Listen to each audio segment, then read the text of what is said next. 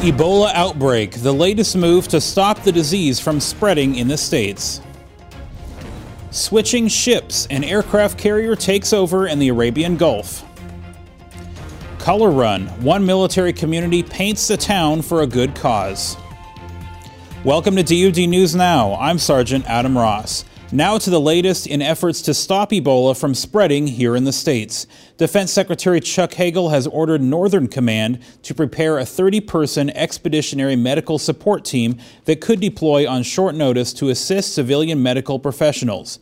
The joint team will consist of 20 critical care nurses, 5 doctors, and 5 trainers in infectious disease protocols. They'll travel to Fort Sam Houston in Texas for specialized training and then remain in a prepare-to-deploy status for 30 days. The team will not deploy to West Africa, where thousands of people have died. The DoD put boots on the ground there to work with USAID, the Centers for Disease Control, and other organizations to break the so-called chain and stop the spread of the virus.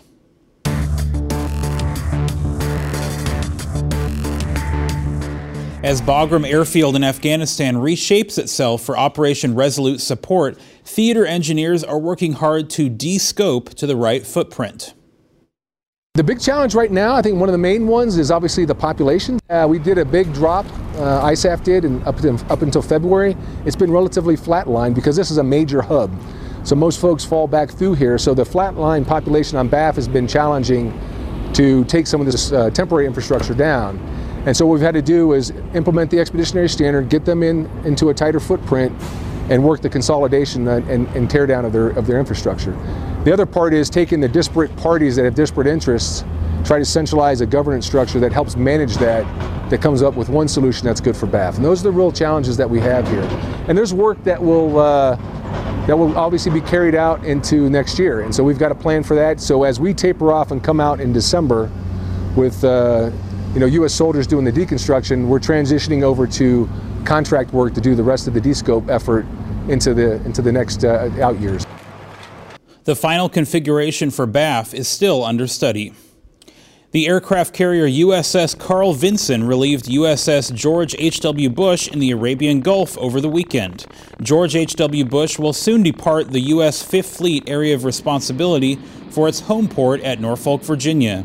Carl Vinson is taking over support of maritime security operations, strike operations in Iraq and Syria as part of Operation Inherent Resolve, and theater security cooperation efforts in the Fifth Fleet AOR.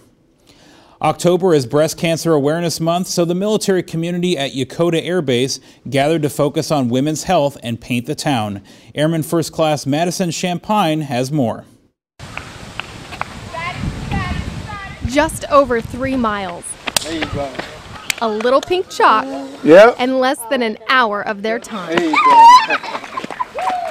But for the residents of Yokota Air Base, it meant so much more. That's all right. October is Breast Cancer Awareness Month, and the combined federal campaign sponsored a 5K color run in honor of women's health. Technical Sergeant Tiara Owens felt participating in the run was the least she could do to help the cause. They're important because they get the awareness out about cancer and what we can do to be a part, whether it is doing a run, no matter how small, you're giving to the cause, and then to be recognized that there are people out there that are suffering from this. But for Tiara, this run wasn't just to raise awareness. I joined this run and did it because I recently had a coworker who's a fellow 4A be diagnosed with cancer, and my mom actually died of cancer, so this is a very personal run for me. Sign up, grab a button, and run. The tutu is optional.